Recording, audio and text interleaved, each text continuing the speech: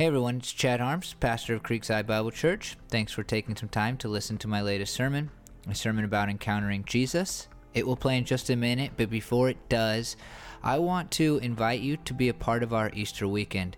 We have a ton going on, from a Good Friday service to an Easter egg hunt to our Easter service and Easter brunch, and I think all of them are going to be awesome. And if you're in our area, I would love to have you be a part of them. You can get all the information you need at wilsonville.church/Easter. That's wilsonville.church/Easter. That page doesn't only have information about our Easter weekend, it also has a button to register for our Easter service. If you do that, there's some special benefits, like we'll meet you in the parking lot, introduce you to some people, and help you get your kids checked in if you have kids.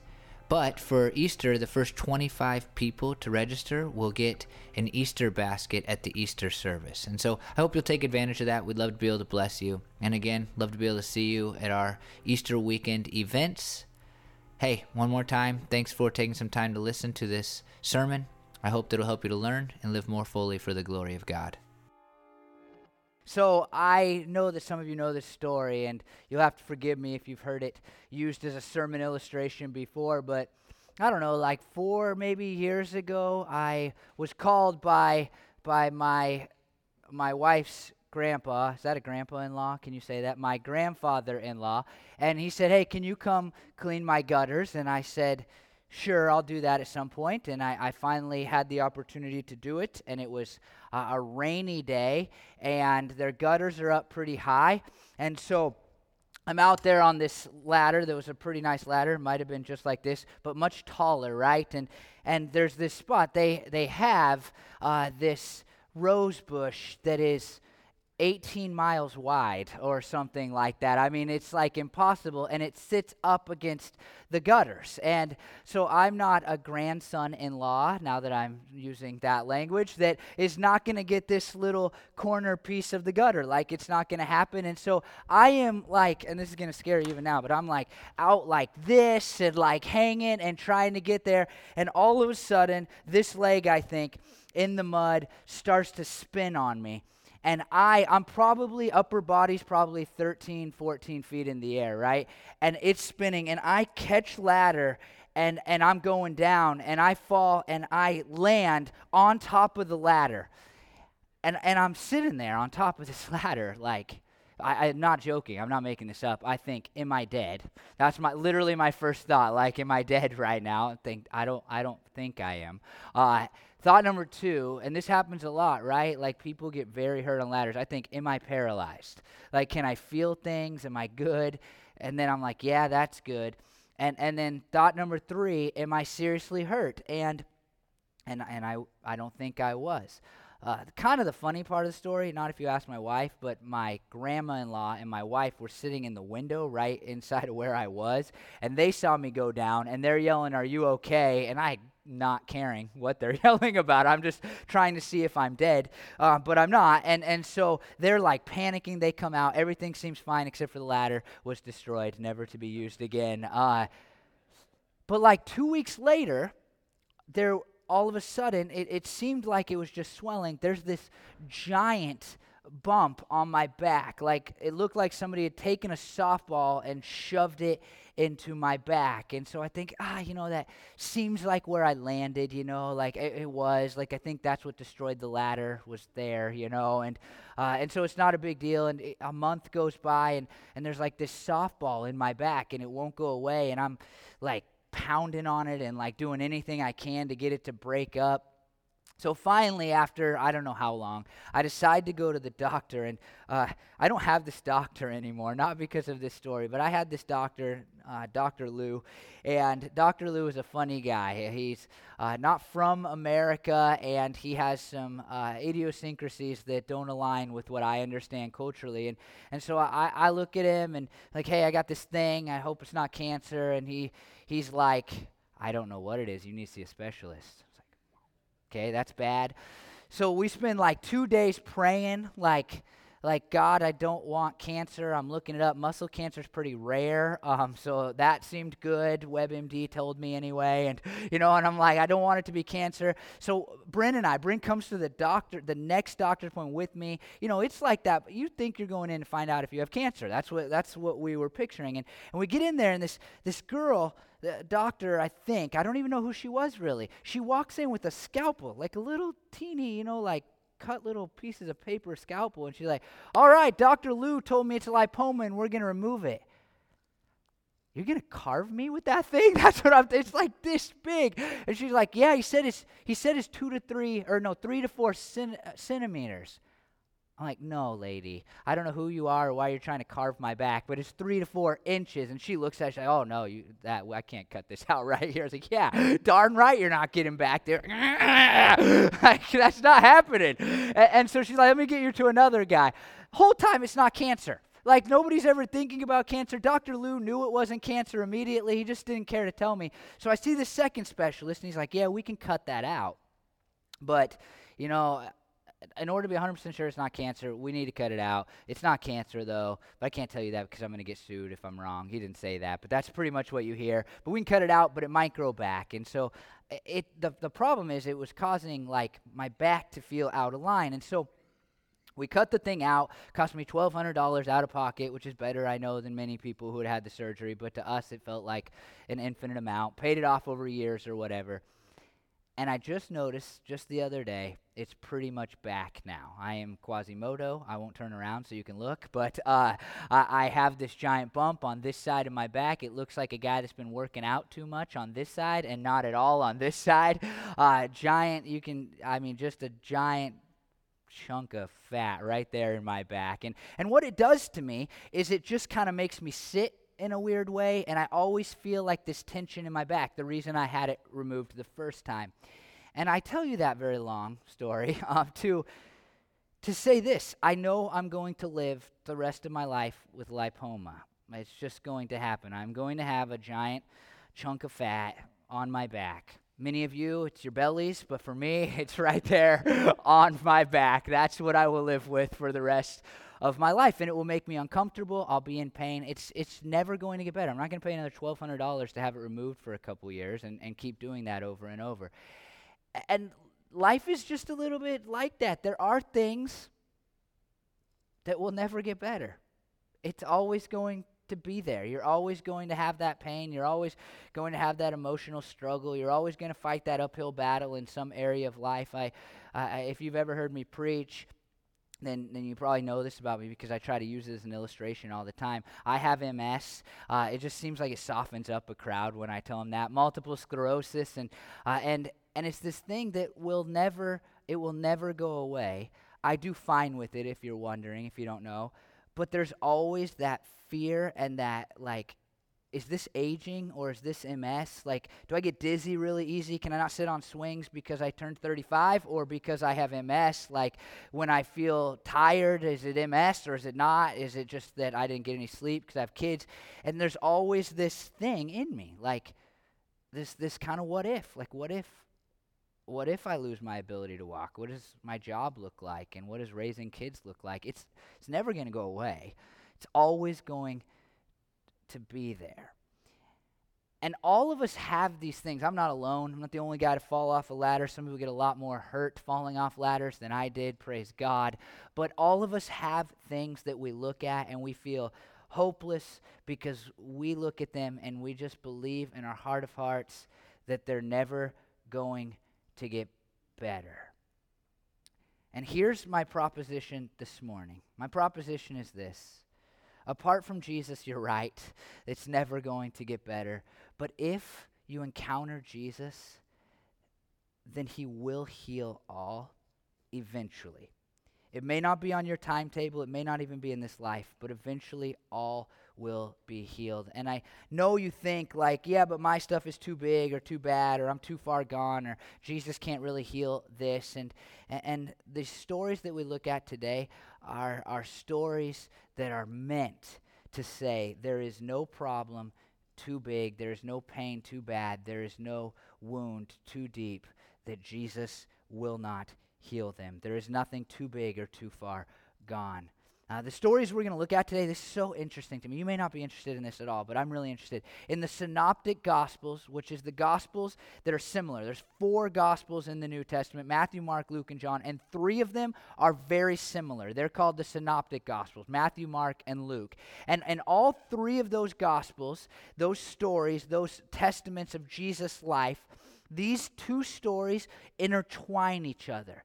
And it's really interesting because they seem to have a point beyond themselves. And I've already told you what I think the point is, and that's that Jesus will heal all eventually. But the stories go together. There is similarity and there's seemingly intentional differences. And I think it all points to the fact that Jesus will heal all. And here's how the first story begins. In Matthew 9:18 and 19, while he was saying this, a synagogue leader came and knelt before him, that's Jesus, and said, "My daughter has just died. Come and put your hand on her, and she will live." Jesus got up and went with him, and so did his disciples.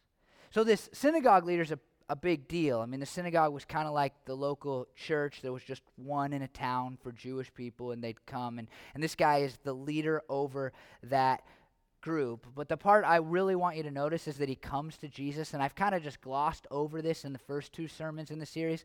But there is this thing that happens in all of these encounters with Jesus, and it's that the people actually come to Jesus. It's impossible to have a life-changing encounter with Jesus if you don't come to Jesus, if you don't approach Jesus. And when I say come to Jesus, I don't mean just become a Christian, although that's the key step. The key thing is to give him your life. I just mean, like, you're never going to have an encounter with Jesus if you never say, "Jesus, help me have faith," and "Jesus, I want to know more about you," and you never show up at a church and try to learn about Jesus. Like, you'll never have a life-changing encounter. In the first story we looked at in this series, these 2 demon-possessed guys, for whatever reason, it says that they met Jesus when he was getting off the boat.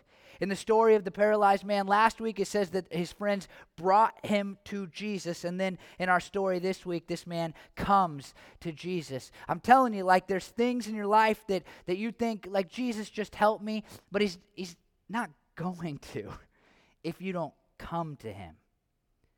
There were lots of demon-possessed men. Hope not too many, but there were probably a lot of demon-possessed men. There was a lot of paralyzed people.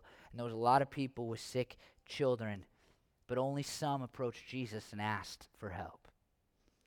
And so Matthew does this. I don't love this about Matthew, although I like the Gospel of Matthew probably best out of the 3 I just mentioned. He condenses stories down. And so his book is the longest, but his stories lack detail that make the story more interesting. Matthew's goal in writing the book of Matthew is to look at Jewish people and say, Jesus really is the Messiah.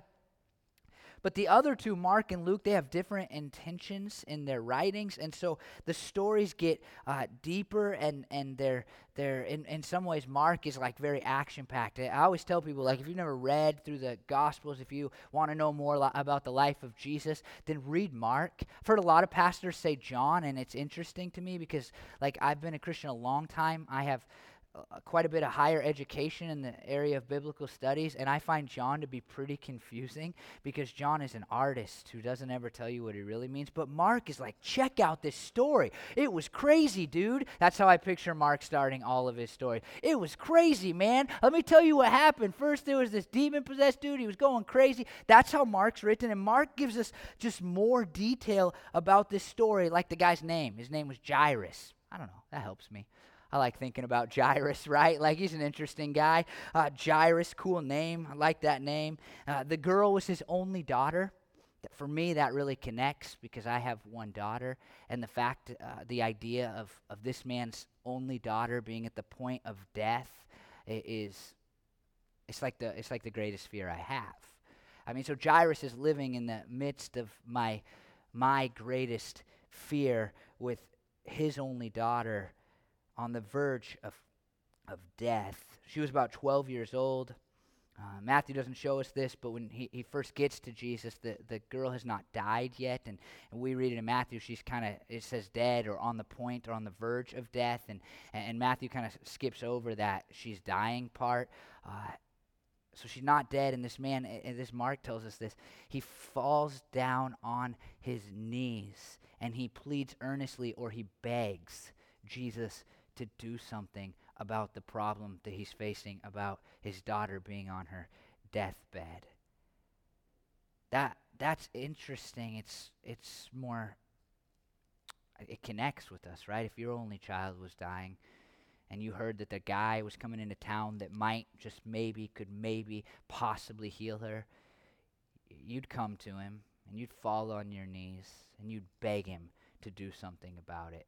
And that's exactly what Jairus does. And by the way, remember, he's a religious leader. The religious leaders, they don't like Jesus. This is like socially a little bit uncomfortable of a moment. Like, he knows that his colleagues are looking at him, and it's like, wait, like, you're not becoming one of them. You're not going to follow him too, are you? He's against us, not for us. We talked about this in my sermon last week. I mean, he's a threat to us. And he falls on Jesus. He falls at Jesus' feet and he's begging Jesus to heal. Here's the deal that maybe we don't recognize in ourselves. We're all desperate. I mean, all of us have climbed up on a ladder, physically or metaphorically. We've climbed up and we've fallen off, and it's left us in a place where there is something in our lives where there's no chance for healing.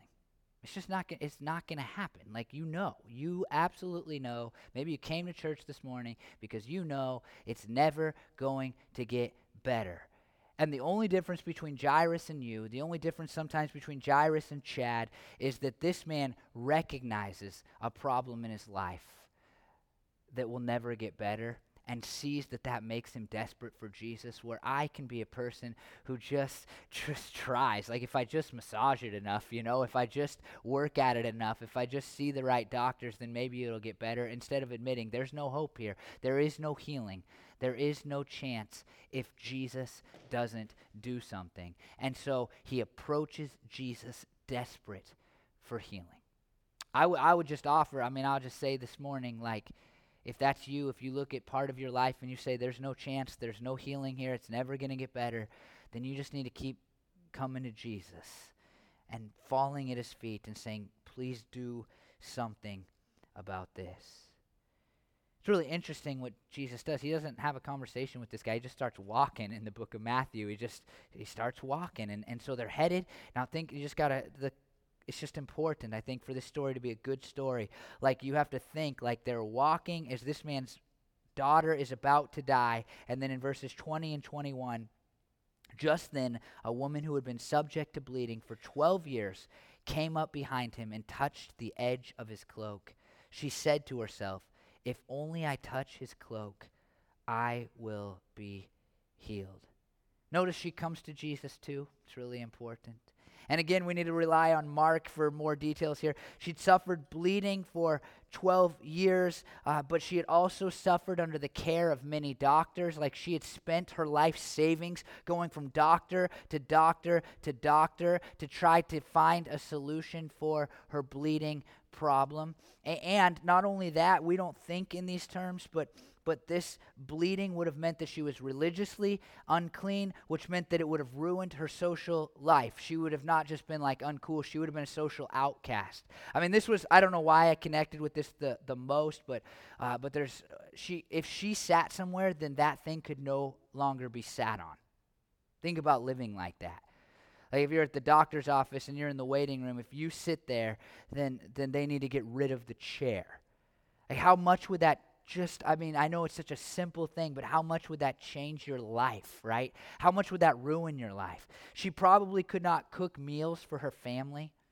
In a culture that would have been, where a woman would have just done some of the things that in America we don't think women can only do anymore, and I'm thankful for that, but like just, cook and clean, that was kind of the life for a woman. And now you say you don't have a purpose. Like, you no longer have a purpose. You can't do the things that women do in our society anymore. That's it. This is her situation. There's no chance. She's not going to get healed. It's awful. Everything for her is absolutely awful. In Luke, it actually says, I love this, no one could heal her. And this woman hears that Jesus is passing through. On his way to Jairus' house, headed there.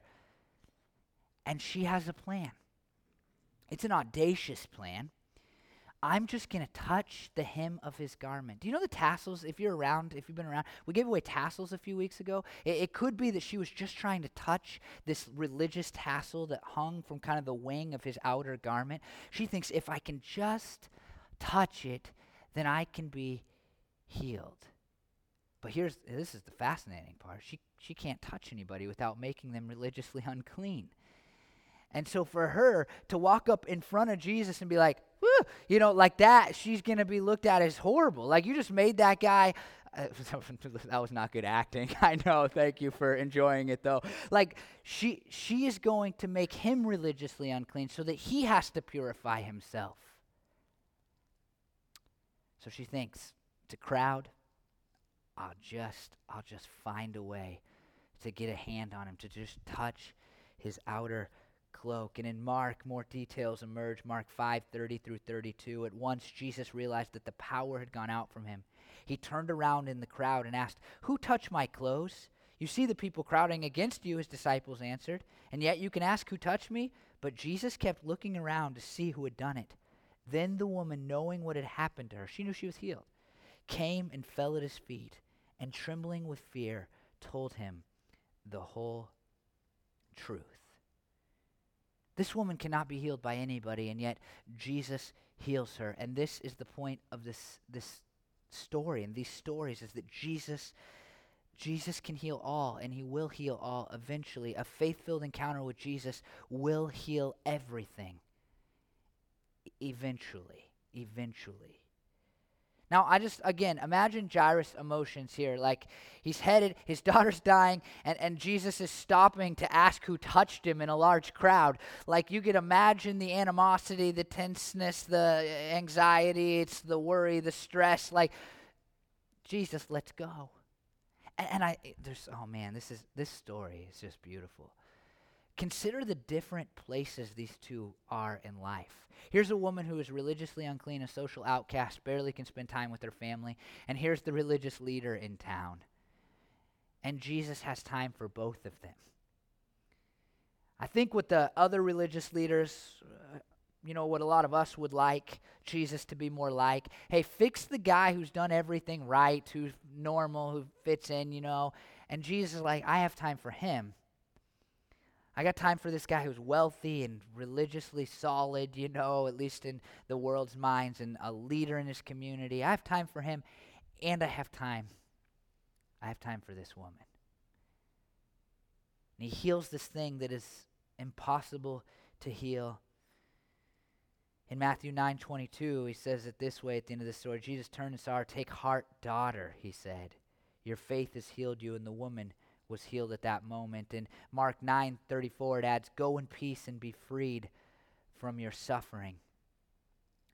Now listen, I think that there's two absolutely key themes that arise in Matthew 9:22, and it's in that one phrase, "Your faith has healed you." The first thing is faith. We talked about faith last week, but it's important that we bring it up again this morning.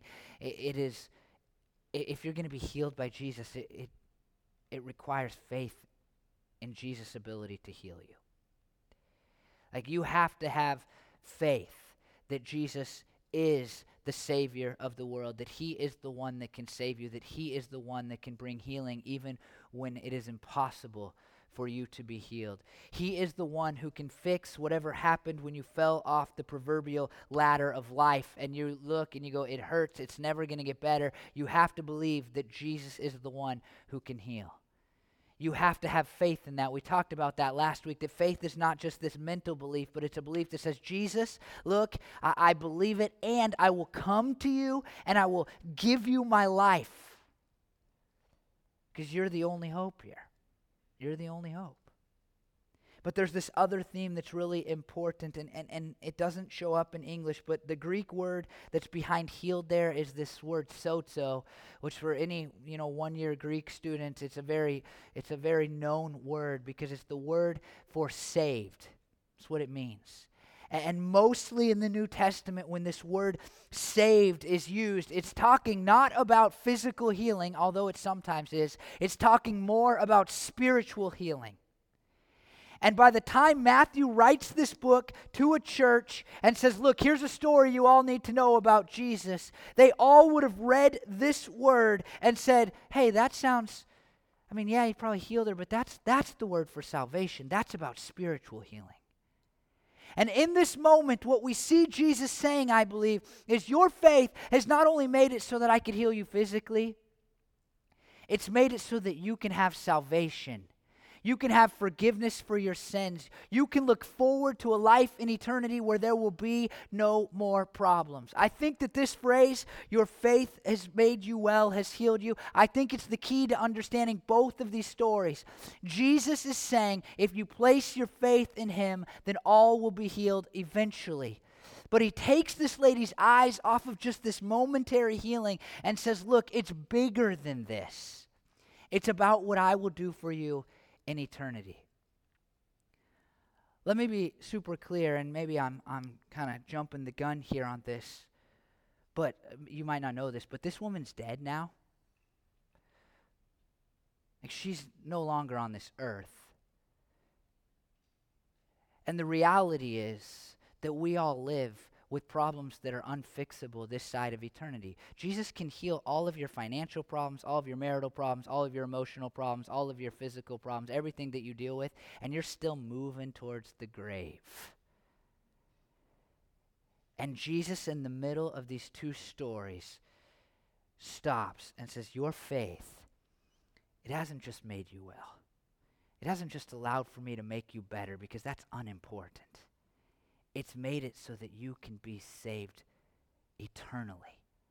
Your faith has made it so that you will be healed of all things. It just probably won't happen in this life. What we need to understand is that, and we talked about this last week, we want Jesus to heal us now, but if we've fallen off the ladder and if there's things in our life there's no hope for, then we must rely on Jesus. And Jesus may not fix it, he may not heal it, he may not make it all better while we walk this earth, but he will heal all eventually. I think what we do is we say, Jesus, I want you to heal me, and then Jesus doesn't heal us and we're mad at him, and Jesus is saying, look, go, if you want, you can try to get it healed some other way. It's just not going to happen. But in me, you will have the healing that you so desperately desire. I think a lot of people run from Jesus because of their hurts and their struggles and their pains and the things that they need healing from. And they run and run and run from Jesus. But shouldn't you just turn around and go towards Jesus because you know there's no other way it's going to be healed? Like think about my lipoma, right? Let's just give two options. I believe that either one, I can place my faith in Jesus. I can say, Jesus, I believe that you have the power to heal this thing now. Take it away, shrink it. I'll have my church pray, and it might go away. That's fine. But it will go away when I get to heaven. Paul talks a lot in 1 Corinthians 15 about this glorious body that we're looking forward to. I'm going to have a six-pack and no fatty back. That's what's going to happen. I didn't even mean to rhyme that. That was the best line I've ever said in a sermon. Write it down. Put it in the front of your Bibles. It's all downhill from here for the rest of my preaching career. That's what I'm looking forward to. And if Jesus does it now or later, it's still only him that's going to do it. Or I can say, Jesus, I got this lipoma. I fell off the ladder. I wish you would have held me up, and I wish you wouldn't have let me fall. But since you did, why don't you just fix the thing? Why don't you just heal the thing? I reject you. And then I have no hope at all. There's only really two good choices, right? Like you come to Jesus and you place your faith in Jesus and you say, well, I believe you're going to heal it. I hope you heal it today because I like, to not be uncomfortable when I'm sitting, but I believe you'll heal it in eternity. Or you just reject Jesus and you don't come to him, and then it will never be healed. It's only going to be downhill after you die and not uphill. We do this funny thing where it's almost like we're mad at God because he hasn't healed everything. You can be mad at God if you want to. That's fine. David in the book of Psalms is mad at God a lot. But he never turns and walks away from God. He's like, God, I can't believe you're not fixing this. I can't believe you're not healing this, but I'll keep serving you because there's no healing anywhere else. That's Job, if you know the story of Job in the Old Testament. I mean, God allows for the worst things to happen to Job. It's horrible. He doesn't do them. He allows for them to happen. Satan does them. And God allows for those things to happen. And Job's wife is like, just curse God and die. Your children are dead. Your money's gone. You're in pain. It's horrible. Just curse God and die. And Job's like, I have no other hope. I'm not happy with God. I don't like this. Wish he'd heal me and fix everything, but what am I going to do? And so he falls on the ground and he worships God. That's what he does. If there's anything in your life that will never be healed, I would say come to Jesus and place your faith in him, because it's the only way that you're going to be saved. You may not be healed this side of eternity, but it's the only way you're going to be saved. And in the midst of Jesus talking to this woman in Mark 5:35 and 36, we read, while Jesus was still speaking, some people came from the house of Jairus, the synagogue leader. Your daughter is dead, they said. Why bother the teacher anymore? Overhearing what they said, Jesus told him, this is a key line too, and I know it's in Mark, it's kind of cheating, but it's such a key line. Don't be afraid, just believe. Fear drives so much of what we do. I don't think we think of it like that, especially I think males. We can mask fear in a lot of other emotions. I'm just angry, or I'm just angry, or I'm just angry. That's usually what it looks like. But fear of what people think of us, and fear of what might happen if, and fear of what could have been, and fear of not being good enough. Like, fear drives so much of what we do. And it's so interesting. I just think it's fascinating that Jesus doesn't say, don't be sad, just believe. That's what I would have said to somebody. Like, don't be sad, just believe. But Jesus says, don't be scared. Just believe. Just believe that I have the power to heal. I'll just say, I think that line, again, goes far beyond these stories. I think God is looking at you through this passage of Scripture and saying, whatever you think about God, whatever is the hang-up in giving him your life and coming to him, don't be afraid of it. Don't be scared. Just believe. Just trust him. Just place your faith in him. Just give your life to him and just see what happens. Just see what happens. It might not be exactly what you want. Might not be exactly what you planned, but just see. And I think that most of us who've been Christians for a long time, I think I can say this for the rest of the people that fit into that category, we would tell you, man, our journey with Jesus has not been exactly what we thought. It hasn't been exactly what we want all the time. But, oh, man, I'm super glad that I just said I'll believe despite the fear of what that might look like. And I think Jesus' words go these stories aren't here to say, hey, he healed a couple people. They're here to point to something bigger. And I think it's here to say, hey, place your faith in Jesus, because that's the only place you can find real salvation, real healing. It's the only place where you're guaranteed to have future healing. And also, don't be scared, but just believe. In Matthew 9:23 through 25, the story concludes, and it says, when Jesus entered the synagogue leader's house and saw the noisy crowd and the people playing pipes, he said, go away, the girl is not dead but asleep. These are professional mourners. They're paid. This was like a thing that Jews had to do. It sounds like the worst job in the world. You just show up to funerals and cry. I don't know. Maybe some of you would be good at that, but I would hate that job. And they laugh at him. They're not even earning their paycheck at that point, are they? Like, you're supposed to be crying. Like, what are you doing laughing? And they laugh at him. And then he puts this crowd out, and he went in, and he took the girl by the hand, and she got up. She comes back to life. Mark at Luke, it tells us that even the people were crying and wailing loudly. They were mourning for her. They knew she was dead. This was impossible. She was never going to be healed. She was gone. It was over. And Jesus walks in, says, the girl is not dead but asleep. Here's the reality that you need to understand because of the gospel story. Let me explain what that is. That's the story that we are all sinners, and that sin, it brought into the world all of the problems that we face. All of the things that will never get better, like lipomas or cancer bad relationships, all the things that we look at and say, this will never get better. All of those things came into the world because you and I sin. And God sat in heaven. He saw the sin problem. He said, those people will never break free from that sin. They are destined for an eternity of problems, of pain, of suffering. It will never get better, but I'm going to do something about it. And he came out of heaven onto earth, into earth, in the person of Jesus. He lived perfectly, never giving in to that sin problem. And at the end of that life, he died a brutal, horrific death where he paid hell for each and every one of us by being beaten and tortured and hung on a cross. 3 days later, on the day we mentioned earlier, he got out of the grave, and in doing that, he conquered all of sin and all of death. And what it allows for us to believe is that every problem that we face, everything that we deal with, it's not dead. It's just asleep. Like, it's going to wake up someday. When Jesus calls us home because we die, or when Jesus returns to this earth, it's going to wake back up.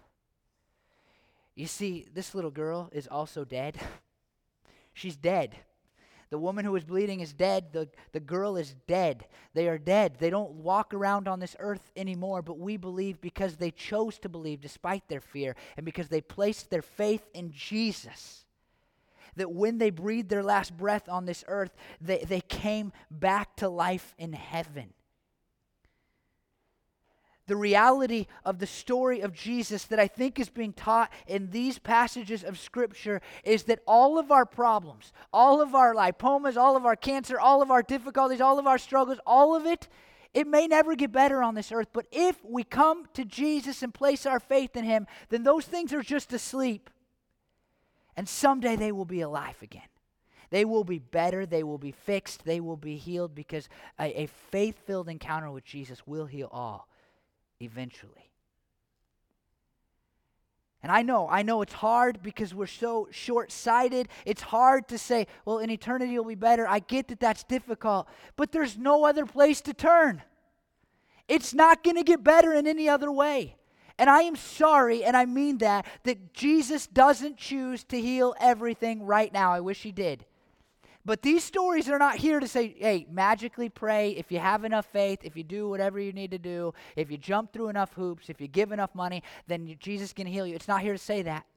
It's here to say that when it seems hopeless, when it seems dead, if you'll place your faith in Jesus and have an encounter with Him, it will turn the dead to just sleeping. And it will come back to life again someday. That's it. And I'll tell you, even if you find it hard to believe in all of this Jesus stuff, this is an idea that can't be ignored. You may reject it, but you ought not ignore it. Because there is no other way we'll be healed. It's Jesus and only Jesus.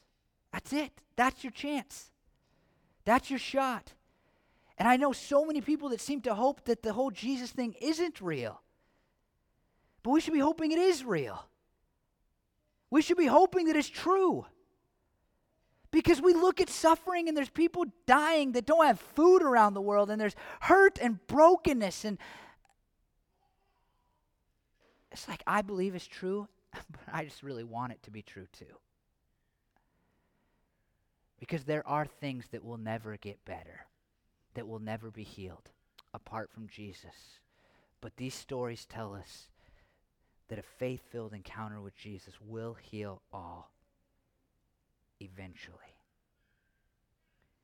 Matthew 9:26 concludes the passage, and it says, news of this spread all through that region. It's worth spreading, isn't it? I mean, like, these types of feelings that Jesus cares, that Jesus loves us, it's amazing. But I want to give you this quote. The two stories of Jairus' daughter and the woman in the crowd show this. An encounter with Jesus changes a person, and it changes many people. These stories, they stand here to say that Jesus heals all eventually. And my hope, this is just what I hope for you this morning. I hope that for you, you'll look inside and you know some of the things, right? I don't have to like give you a bunch of examples. You know some of the things that you're like, this is never going to get better. And my hope is that just one of two things, like if you're not a Christian, if you've never come to Jesus, never placed your faith in Jesus, at least explore that option more. Come to Jesus. Just see. Just find out. Like, is this real? Is this true? Is there any way for me to come to a relationship with him? Is there any evidence for this? Just at least come to him and find out. Because there's no healing anywhere else.